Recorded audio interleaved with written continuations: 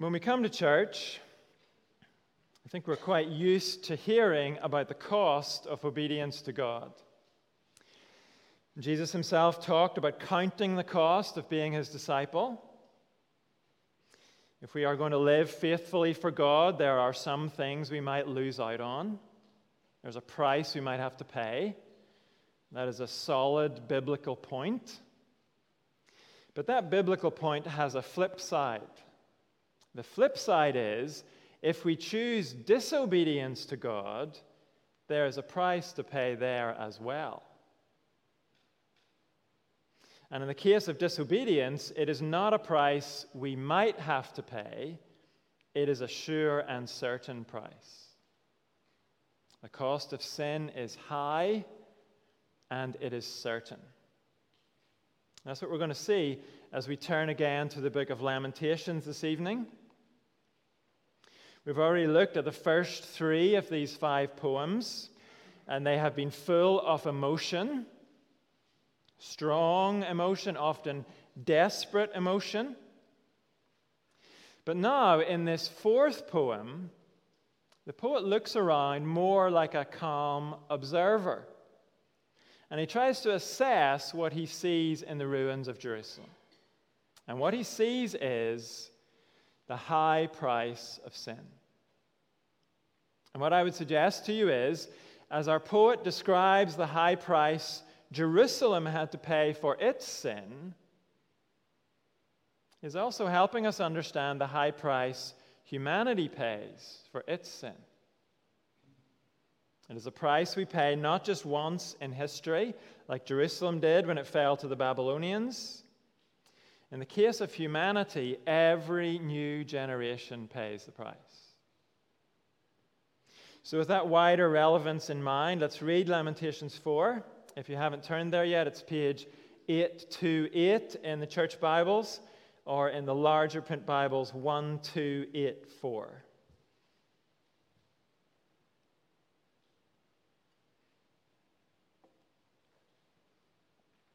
Lamentations 4, verse 1. How the gold has lost its luster, the fine gold become dull. The sacred gems are scattered at every street corner. How the precious children of Zion, once worth their weight in gold, are now considered as pots of clay, the work of a potter's hands. Even jackals offer their breasts to nurse their young. But my people have become heartless, like ostriches in the desert. Because of thirst, the infant's tongue sticks to the roof of its mouth. The children beg for bread, but no one gives it to them. Those who once ate delicacies are destitute in the streets. Those brought up in royal purple now lie on ash heaps. The punishment of my people is greater than that of Sodom, which was overthrown in a moment without a hand turned to help her. Their princes were brighter than snow and whiter than milk, their bodies more ruddy than rubies, their appearance like lapis lazuli. But now they're blacker than soot. They're not recognized in the streets. Their skin has shriveled on their bones. It has become as dry as a stick. Those killed by the sword are better off than those who die of famine. Racked with hunger, they waste away for lack of food from the field. With their own hands, compassionate women have cooked their own children, who became their food when my people were destroyed. The Lord has given full vent to his wrath. He has poured out his fierce anger. He kindled a fire in Zion that consumed her foundations. The kings of the earth did not believe, nor did any of the peoples of the world, that enemies and foes could enter the gates of Jerusalem. But it happened because of the sins of her prophets and the iniquities of her priests, who shed within her the blood of the righteous. Now they grope through the streets as if they were blind. They're so defiled with blood that no one dares to touch their garments. Go away, you're unclean, people cry to them. Away, away, don't touch us. When they flee and wander about, people among the nations say, they can stay here no longer. The Lord himself has scattered them. He no longer watches over them. The priests are shown no honor, the elders no favor. Moreover, our eyes failed, looking in vain for help. From our towers we watched for a nation that could not save us. People stalked us at every step, so we could not walk in our streets. Our end was near, our days were numbered, for our end had come. Our pursuers were swifter than eagles in the sky. They chased us over the mountains and lay in wait for us in the desert. The Lord's anointed, our very life breath, was caught in their traps. We thought that under his shadow we would live among the nations. Rejoice and be glad, daughter Edom, you who live in the land of Uz. But to you also the cup will be passed. You will be drunk and stripped naked. Your punishment will end, daughter Zion. He will not prolong your exile. But he will punish your sin, daughter Edom, and expose your wickedness. This is God's word. We've already said this passage is about the high cost of sin. And our poet describes that cost as lost glory and lost foundations. And then at the very end of the poem, he assures us the price must be paid. First of all, in verses 1 to 10, the high price of sin involves lost glory. Look again at verse 1. How the gold has lost its luster, the fine gold become dull, the sacred gems are scattered at every street corner. This is talking about the ruined state of the temple. Pretty much everything in the temple had been overlaid with gold, and the high priest had a special breastplate that was adorned with precious jewels. The temple was a glorious place, but the glory is gone. The gold has lost its luster, the sacred gems are scattered. Now, I'm no expert on precious metals, but apparently gold doesn't actually tarnish. In any case, the gold had been stripped from the temple and it had been taken away. The same with the precious stones from the high priest's breastplate. We're not being told here you could wander the ruined streets of Jerusalem and actually find gold and diamonds in the dust. So, what is the point then of this description? The point is simply that the glory of Jerusalem has gone. It was a God-given glory. And just as it seems impossible for gold to tarnish, so it seemed impossible for that God-given glory to be removed. But it has been removed. And not just from the buildings of the city. Verse 2 says the same thing has happened to the people. How the precious children of Zion, once worth their weight in gold, are now considered as pots of clay, the work of a potter's hands. This book often mentions children, meaning those who are young, and we will hear them mentioned again soon. But here in verse 2, the poet seems to be referring to the whole population. All the people of Jerusalem. They had great glory, they were worth their weight in gold, but now they're ordinary, like clay pots. At this time in history, clay pots were 2 a penny.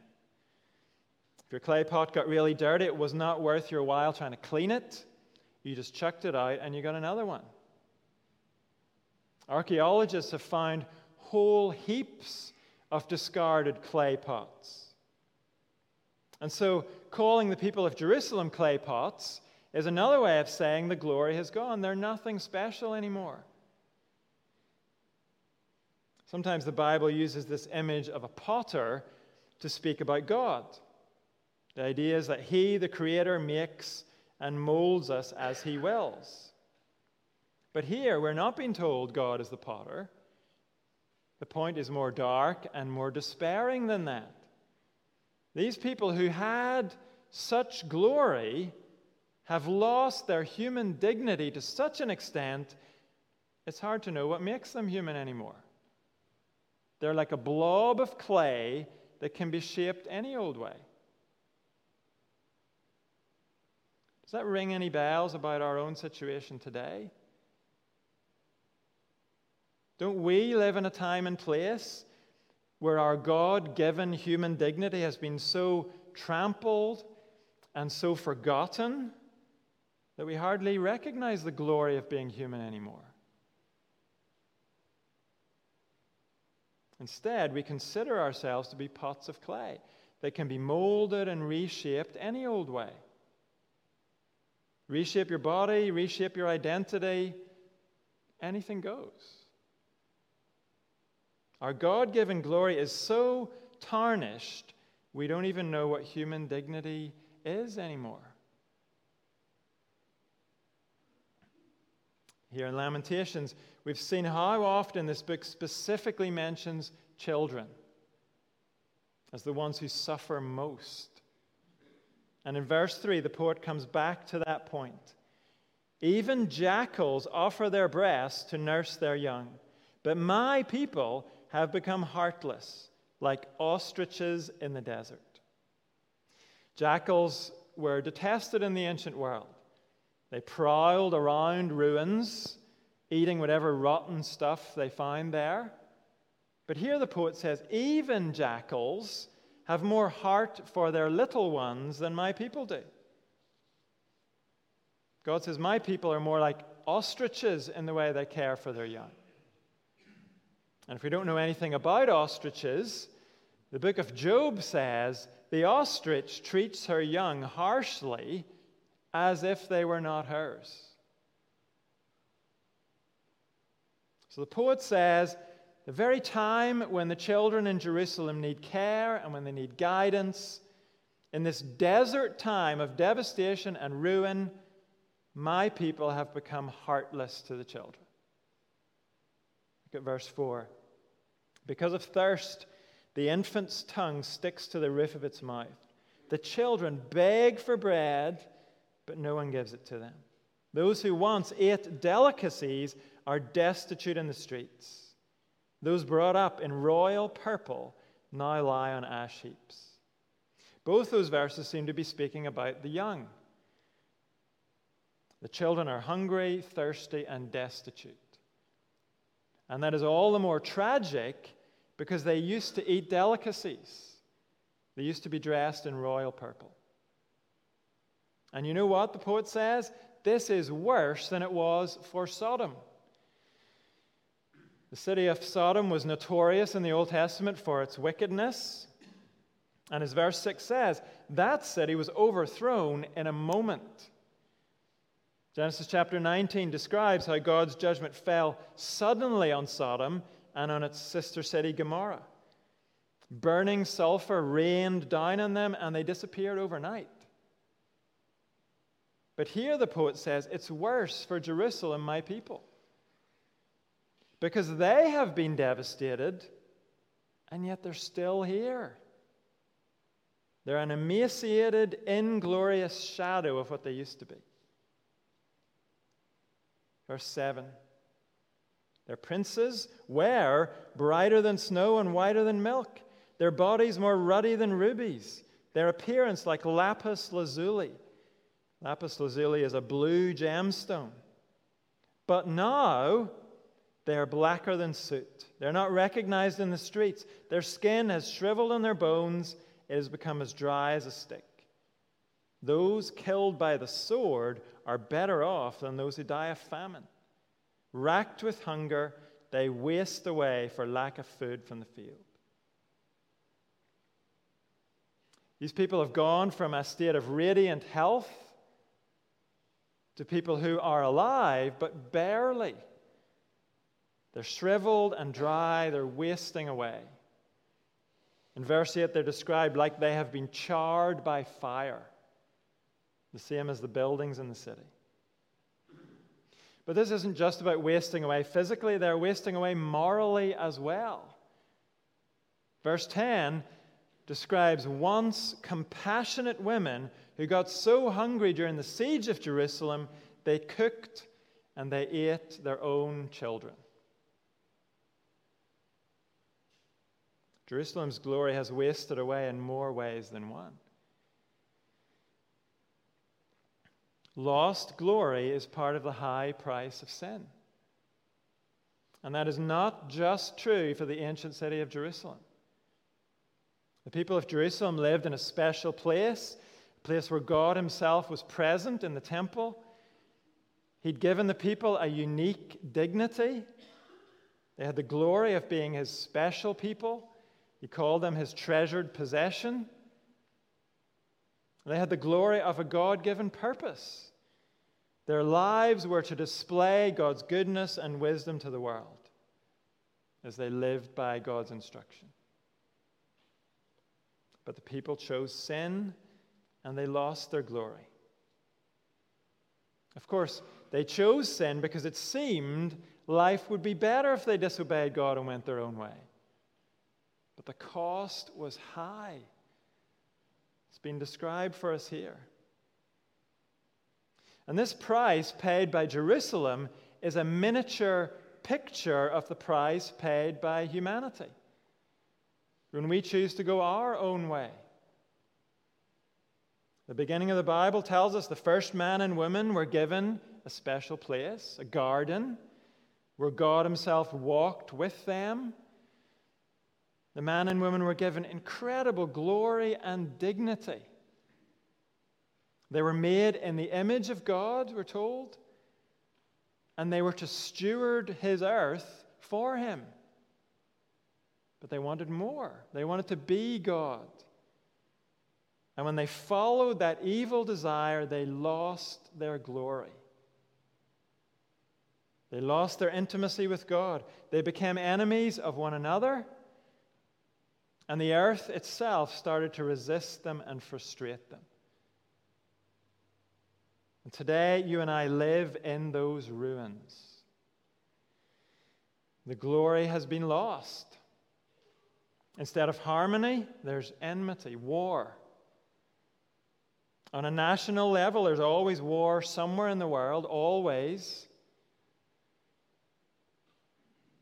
And on a personal level, human beings carry on their own little private wars in their families, with their neighbors. We've all seen one or two of those little wars. Maybe we've been involved in a few of them. And isn't it fair to say we don't display too much glory and too much dignity in those little wars we fight with each other? It is amazing the pettiness and the vindictiveness we human beings can stoop to. Our human glory is shriveled and dry, wasted away.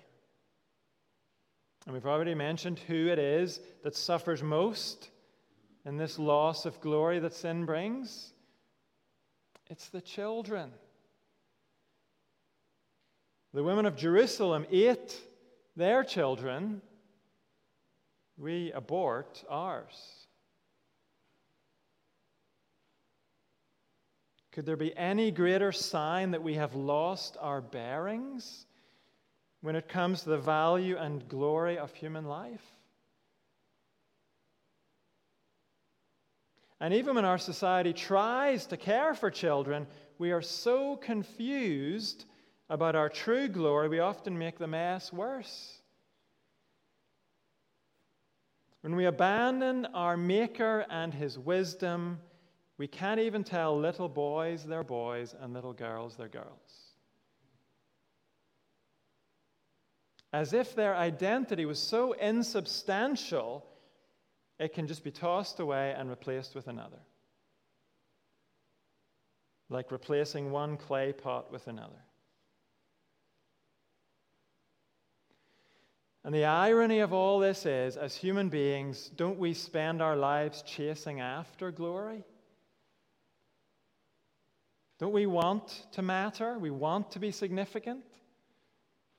Isn't that what every Instagram user is really looking for? Significance? We chase after glory, but sin has left us with nothing but the ruins of glory. We know today what Lamentations is talking about.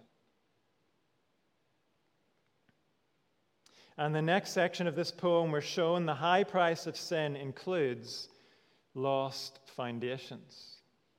It's summed up in verse 11. The Lord has given full vent to his wrath. He has poured out his fierce anger. He kindled a fire in Zion that consumed her foundations. Foundations here means more than just the bases of the walls and the buildings.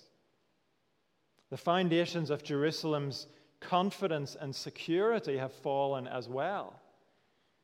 Notice how verse 12 says, the nations around Jerusalem did not believe the city could fall. Why would they think that? Well, Jerusalem had been surrounded before, back in 701 BC. That time the enemy was the Assyrians. They were another superpower like Babylon. The Assyrians were just as formidable as Babylon. They surrounded Jerusalem with a colossal army, but the Bible tells us that in the night, the angel of the Lord went out and put to death 185,000 of the Assyrian army. It was an incredible, supernatural deliverance. It was so incredible that the Old Testament actually describes the event in detail 3 times. In 2 Kings, 2 Chronicles, and in Isaiah. It was a famous event in Israel. And obviously, it was a famous event outside of Israel as well. Because it convinced the surrounding nations Jerusalem was unassailable. It was impregnable. And not because it had strong walls. The city was impregnable because it was defended with an awesome supernatural power. But Jerusalem's sin caused the foundations of its security to be removed. Enemies did overrun it. And notice what else fell. Religion. Verse 13. Jerusalem's fall happened because of the sins of her prophets and the iniquities of her priests, who shed within her the blood of the righteous. Now they grope through the streets as if they were blind. They're so defiled with blood that no one dares to touch their garments. Go away, you're unclean, people cry to them. Away, away, don't touch us. When they flee and wander about, people among the nations say, they can stay here no longer. The Lord himself has scattered them. He no longer watches over them. The priests are shown no honor, the elders no favor. The earlier poems in this book mentioned the guilt of Jerusalem's religious leaders. They told the people lies about God and lies about themselves. The words of those religious leaders were false and worthless. They did not expose the people's sin while there was time to do something about it. Instead, those religious leaders gave the people false security. They fed the myth that the city was secure no matter what, that God would bail them out no matter what, no matter how long they persisted in disobedience. And now that the city has fallen, how much credence are people willing to give those religious leaders? How much respect? None at all. Verses 14 to 16 describe priests and prophets being ostracized and avoided by the people.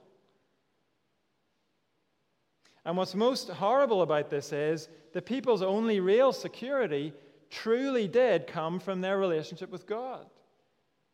That was their great foundation.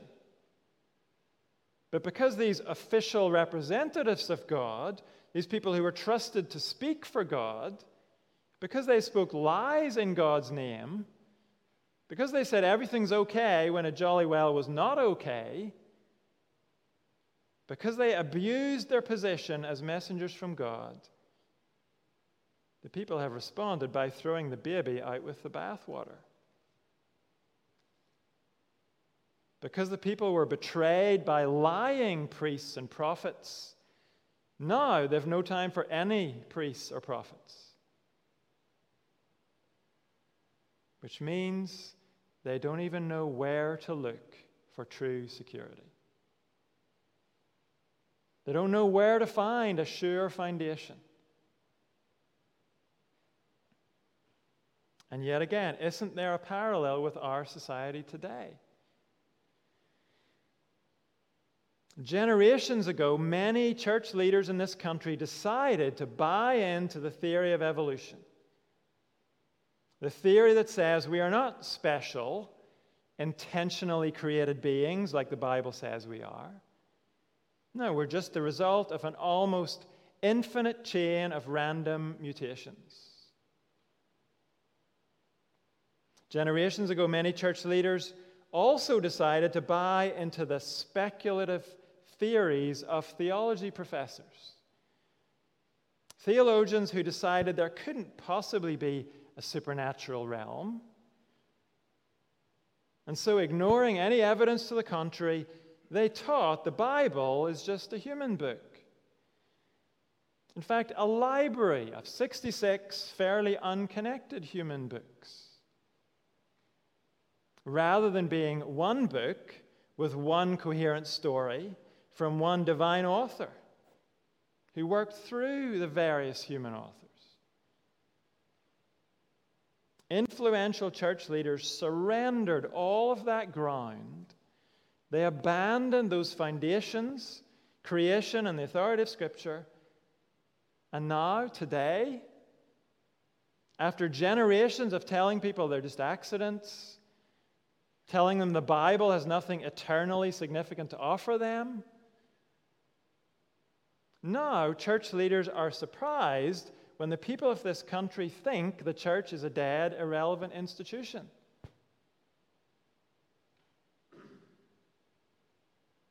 But is it truly a surprise that many people today would consider church the last place they'd look for hope and security? Given how much the church has abandoned its foundations, is it a surprise when people's attitude to the church today is just like it was back in Jerusalem? Go away, don't touch us.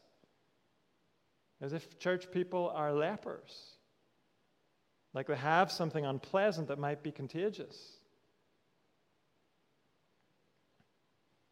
Several times I've had that kind of experience when people have asked me what I do. I used to think it would open up conversations telling people that I work in a church. But on one occasion I was chatting to a guy on a beach. And when I told him what I did, he actually moved his whole family to another part of the beach. And I know it wasn't just my accent. He had been very friendly up until the word church entered the conversation. Now, I know, thankfully, it's not always like that. We can be very glad that some people are open to listen. But the point is, our nation today is facing a crisis of mental and emotional security. And generations of lying church leaders have to take their share of the blame for that loss of security. Talk about consuming our foundations. Those church leaders have done that by undermining people's confidence in Scripture. And that is in spite of very good reasons to have confidence in Scripture. Those very good reasons for confidence have never gone away. But they've been buried and they've been sidelined by church leaders who thought they were being progressive, when all they were doing was consuming our foundations.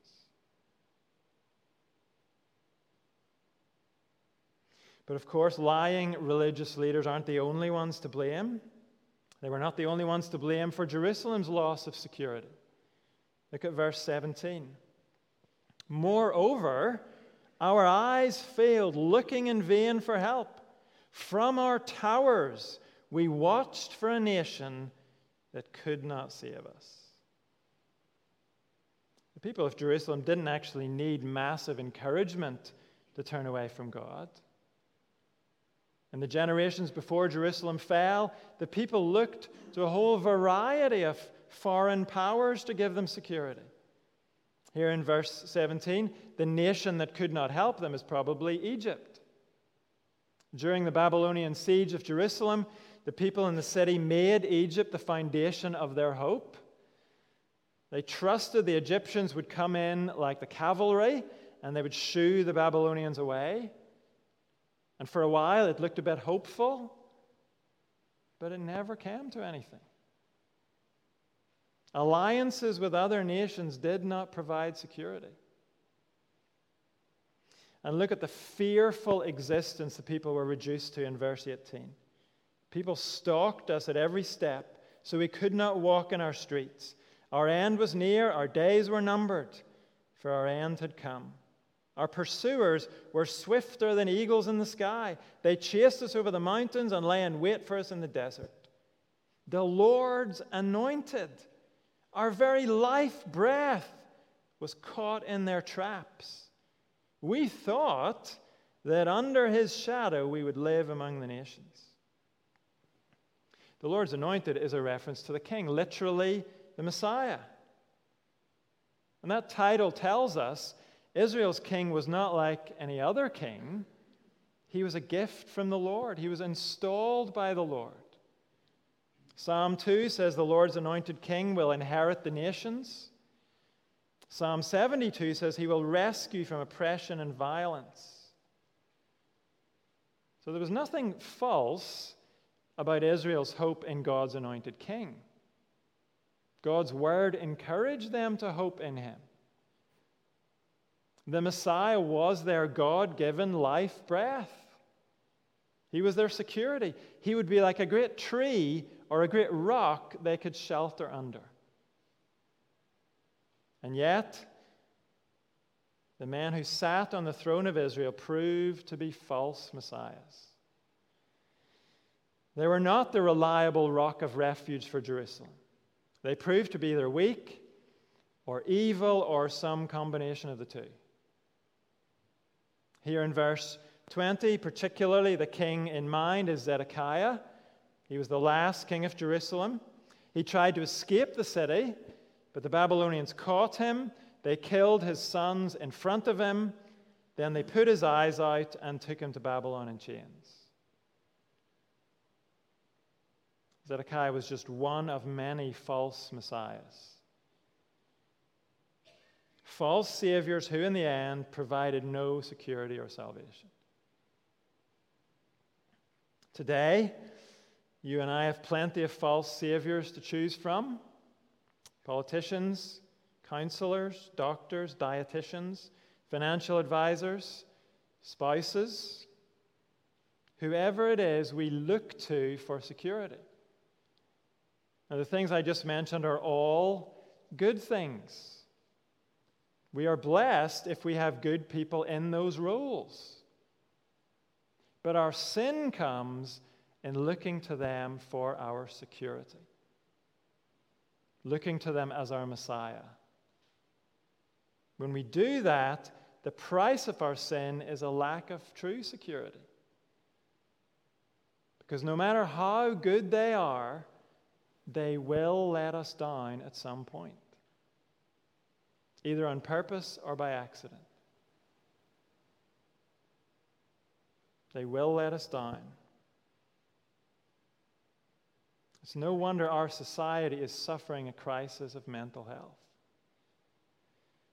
We are slaves to sin, and we pay a high price for our sin. Sin has stolen our glory as human beings, and it has consumed our foundations.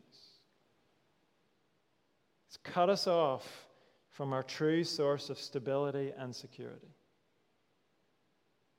How could we be mentally healthy in that condition?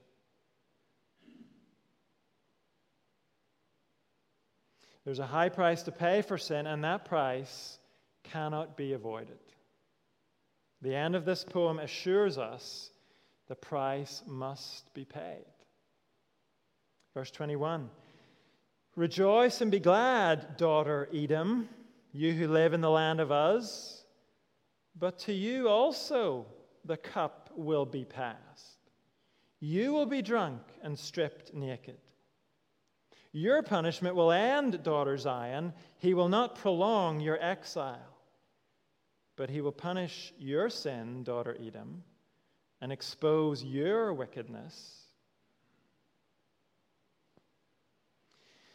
The point here is that after setting out the price of Jerusalem's sin, Zion is another name for Jerusalem, after setting that out in the main part of chapter 4, now the poet says, "You have paid the price, Jerusalem." In verse 22, "Your punishment will end" would be better translated, "Your punishment is complete," or "Your punishment is accomplished." In other words, the fall of Jerusalem and the exile pay the price. God has poured out his wrath in those events. Jerusalem has suffered the judgment for her sin. Back in verse 11, we were told, "The Lord has given full vent to his wrath." Jerusalem has been punished for her sin. The price has been paid. But for others, the price of their sin is still waiting to be paid. That's the point of the references to Edom in these verses. Edom was Israel's neighbor to the south. The Edomites were long-standing enemies of Israel, and during the attack on Jerusalem by the Babylonians, Edom saw what was going on, and they took the opportunity to try and pinch some of Israel's territory while the Israelites couldn't do anything about it. And here the poet says to Edom, "Enjoy your sinful prophets while you can. Rejoice and be glad. But realize the cup of God's judgment is coming to you. Our price has been paid, but yours is still due, Edom." Sin has a high price, and that price must be paid. Here, at this moment in history, Jerusalem has received God's judgment. She has lost her glory. She's lost her foundations. Her price has been paid. But for Edom, the price is still due. And if we widen out our lens at this point and consider the whole of Scripture, we know this event in Israel's history is part of a bigger picture.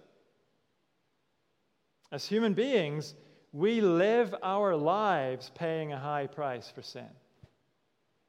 We mentioned how sin takes our glory and our foundations. We know about that. We see it all around us. But the fact is, a lifetime is not enough to pay the true price of our sin. In the Old Testament, Jerusalem paid for her sin with devastation and with a 70-year exile. But the true price of our sin is eternal devastation and exile from God. And the price is due for all of us. The good news of the New Testament is that another has come to pay the price for us. We've seen in Lamentations 4, the Lord's anointed, the Messiah, was God's provision for his people. He was their very life breath. He was their refuge and he was their salvation. But until the arrival of Jesus Christ, every single Messiah in Israel proved to be a false one. Each new king let the people down. Most of them led the people even deeper into sin, but even the best ones couldn't save the people from sin. And so Jerusalem fell.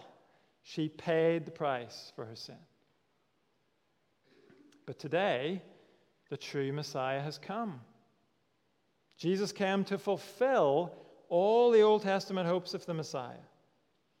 He fulfills all God's promises about the Messiah. The New Testament describes how the Son of God laid aside his heavenly glory. We sang it at the very beginning this evening. He laid aside that glory, and he gave up his own life breath for our salvation. By his death on the cross, Jesus paid the high price for our sin. Those who trust in his sacrifice can say, "My punishment is complete. Jesus paid that price for me." On the cross, he took an eternity's worth of wrath for me. He endured an eternity's worth of exile from his Father for me. Jesus paid the price for me, and as I trust in him, I find a sure foundation for my life. I find stability and security in him. He is my very life breath. He restores what sin took away. And I begin to recover the glory I was made for. That glory is recovered as you and I live to love and serve Jesus. That is what we were made for. That is our glory. Not to serve ourselves, but to serve our King. The price must be paid. If we turn away from Jesus, we will pay it ourselves eternally. So we are wise to trust in the one who paid the price for us. And when we do, we find not only has our price been paid, but all the things that sin stole from us become available to us again. We're going to close by giving thanks for our Savior and his work. As we sing together, the price is paid.